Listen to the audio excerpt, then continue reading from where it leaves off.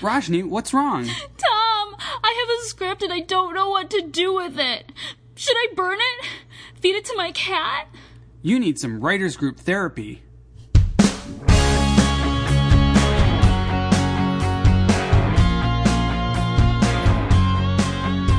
Hello and welcome to Writers Group Therapy. I'm Tom. And I'm Roshni. We're writers helping writers. Ready for your session? The doctors are in. So, we were having this discussion off radio, off air, about the movie The Shape of Water. And you brought up an interesting point that I didn't even think of until you said it, that science fiction is becoming more mainstream. Yeah, it's definitely enveloped our whole culture these days. In the last 10 years, we've seen Marvel movies take over the cinemas, and Star Wars make a huge comeback, and it's not just sci-fi fans going to see these, everyone's going to see them. Your mother, your dad, your teachers, everybody is into them, and they're hugely successful. And that kind of reminds me of, I had this friend, she was always telling me how, I don't like sci-fi, and then you'd ask her, like, what TV shows does she watch? And I remember she mentioned, she liked the movie Frequency, which they turned into a TV show recently. And I had to explain to her that was actually science fiction. And she was like, no, that was a story about a cop and solving a murder mystery. I'm like, yeah, by talking to his dad 30 years in the past, what do you think that is? So it's this interesting thing about how you layer a little bit of science fiction onto a typical, genre, and you create this unique story that people can relate to, but they don't have to be huge sci-fi nerds to enjoy it. Which is interesting because in the last couple years, sci-fi movies do very well, usually, unless they're really, really in that genre. TV shows don't always fare as well. But I do know, for example, Amazon wants to make a TV show out of Lord of the Rings. So, and science fiction and fantasy usually do get lumped together. So, in general, there is that resurgence. Why do you think that is? Well, I think in some cases it's cynical, but I'll say, money. The movies were hugely successful, so why not try and make some more money off of it? Okay, but science fiction and fantasy stuff is hard to adapt and hard to put on screen because you have so much special effects. Expensive. Yeah. So why even go that route? Well, again, they hugely, successful in worldwide phenomena. They've kind of they got to give it a try at least because they know it's a known entity. So actually, this is really interesting. I was having a discussion with one of the officers at my work, and he said Agents of S.H.I.E.L.D. is one of his favorite TV shows.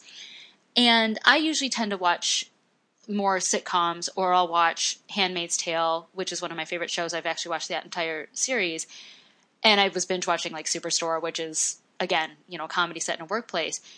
And he brought up an interesting point. He said he only watches fantasy shows, like comic book shows or Game of Thrones or something like that, because the real world is so sad already, he doesn't want to watch anything based in realism. Oh, I totally agree. That's why I never watched The Office. I've worked in too many depressing offices to want to watch that and laugh about it.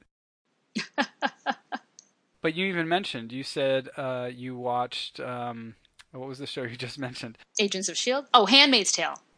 Handmaid's Tale, that's science fiction. Anytime you pose a what-if question, a dystopian future is a classic sci-fi, subgenre. Mm-hmm. So everyone who's raving about that is actually raving about a science fiction show. But Margaret Atwood wrote that book so long ago. And I think there may have been a movie or two made about it. There was a movie, but this is a wildly successful adaptation, and that took a long time. Mm-hmm. But it also shows that there's a growing segment of the genre fan base that is female, too. Yeah, I think Captain Jean-Luc Picard, played by Patrick Stewart, really helped that boost that, too, back in the 80s. I have many female friends who got into Star Trek because of him. Well, I think growing up, I feel like saying you were into science, and even now for a little bit, saying you're into science fiction and fantasy puts you in that nerd category. And it wasn't necessarily a cool category to be in. But now with things like Comic-Con is such a big deal to go to, and all those conventions, you told me yourself, there's over 500 comic book conventions in the US alone in 1 year. So it is a big market, and finally people are realizing geek is chic. It's cool to be a nerd. And then you also have YA novels, and a lot of popular YA novels are science fiction or fantasy, and they do very well in the theaters. They don't always translate well in adaptation. I think we got a little oversaturated, but for a while, if you wrote YA dystopian fantasy or just YA fantasy, it was like cha-ching, cha-ching. Yeah, and if you go back to the 70s with the original Star Trek TV show, I trace a lot of the modern young adult fiction back to that, because that was kind of groundbreaking. That wasn't just science fiction, but it was a deep social and political commentary. They used science fiction to reflect our own societies and address our own cultural problems. So from where I come from a science fiction background, that was always a very key part of it. And I think we're starting to see that in young adult novels. It's not just about, aliens being abducted or people, that kind of stuff, but it's about people who have real problems, and they're just using science fiction as a tool to kind of, show that in a new light and address those kind of issues from a unique perspective. Yeah, well, it kind of goes back to our conversation a couple episodes ago regarding using animation to push a political or social agenda. In science fiction and fantasy, the sky's the limit. If you write a fantasy novel, you create the rules of that world. You can say whatever you need to, social commentary-wise, within those parameters, and people can stomach it a little easier because that world's kind of like ours, but not really. So it's okay. Right. I mean, everything from Blade Runner to Children of Men, that dealt with, a world without, children, to the zombie movies, which are all basically about our fear of pandemics, which is something very real that we deal with. So then that does raise an interesting point. Why do you think because, well, a lot of what we see is adapted from books and comic books, right? Walking Dead, Game of Thrones, Hunger Games, what else? There's been a ton of YA dystopian. I can't even remember them all. And some of them are new. So why do you think that some adaptations fail? For example, what is that one? I can see the cover in my head and I can't remember. The one that they did 2 movies and then they tried to make it a TV show for the last movie. Divergent. That series. Oh, yeah. That one didn't do so hot. So why didn't that one do so well versus Game of Thrones? Why did Philip Pullman's it was the Golden Compass. Yes. Why did that movie do so poorly? And it was actually quite faithful to the book. It was a gorgeous movie. What causes some things to be better than others, do you think? And some new science fiction shows that don't even make it off the ground, or movies. I'm not sure. It's a tough decision because, a lot of those books had a huge popularity within their own audiences, but sometimes in the mainstream they don't do as well. It can also come down to marketing, casting, budgets. I think, like you said, I think The Golden Compass was a beautifully done movie. And they even set it up to be a sequel. They even left the ending open like the novels were. But there just wasn't a market for it. They had the same trouble with the C.S. Lewis books from the Chronicles of Narnia. They keep making them, but they having to keep reducing the budgets and finding new producing partners to get them done. But they know there's still a big market for them, that the fan base will still go see them. But when you start to get into the third or fourth story, your audience starts to get a little tired. Yeah, or like Ender's Game, which is a very popular novel series, and the adaptation was gorgeous. I really liked the movie, but it didn't do so well in the box office. I kind of wonder if with certain science fiction and fantasy things, for example, I think people got burned out on YA dystopian. I mean, plain and simple, there's just way too many YA dystopian novels turned into movies. But I think also if science fiction and fantasy is an interesting category with the mainstream, because if you can market it correctly to Joe Schmo mainstream person, then you have a rabid fan. Star Wars fans are rabid fans. Star Trek fans are rabid fans.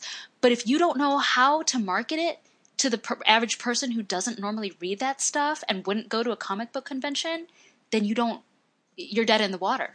Yeah, and it is all the typical things that have to do with all movies, marketing, casting.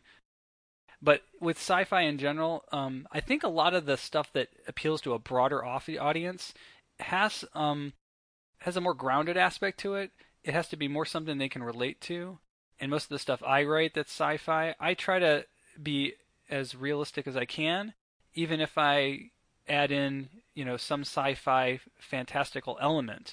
They say you can always ask the audience for one thing. So give them, ask them for one belief in some thing. Like in Frequency, it was that a man could talk to his father 30 years in the past over a radio because there's solar flares going on or something. So once you get past that, then it becomes an action mystery movie.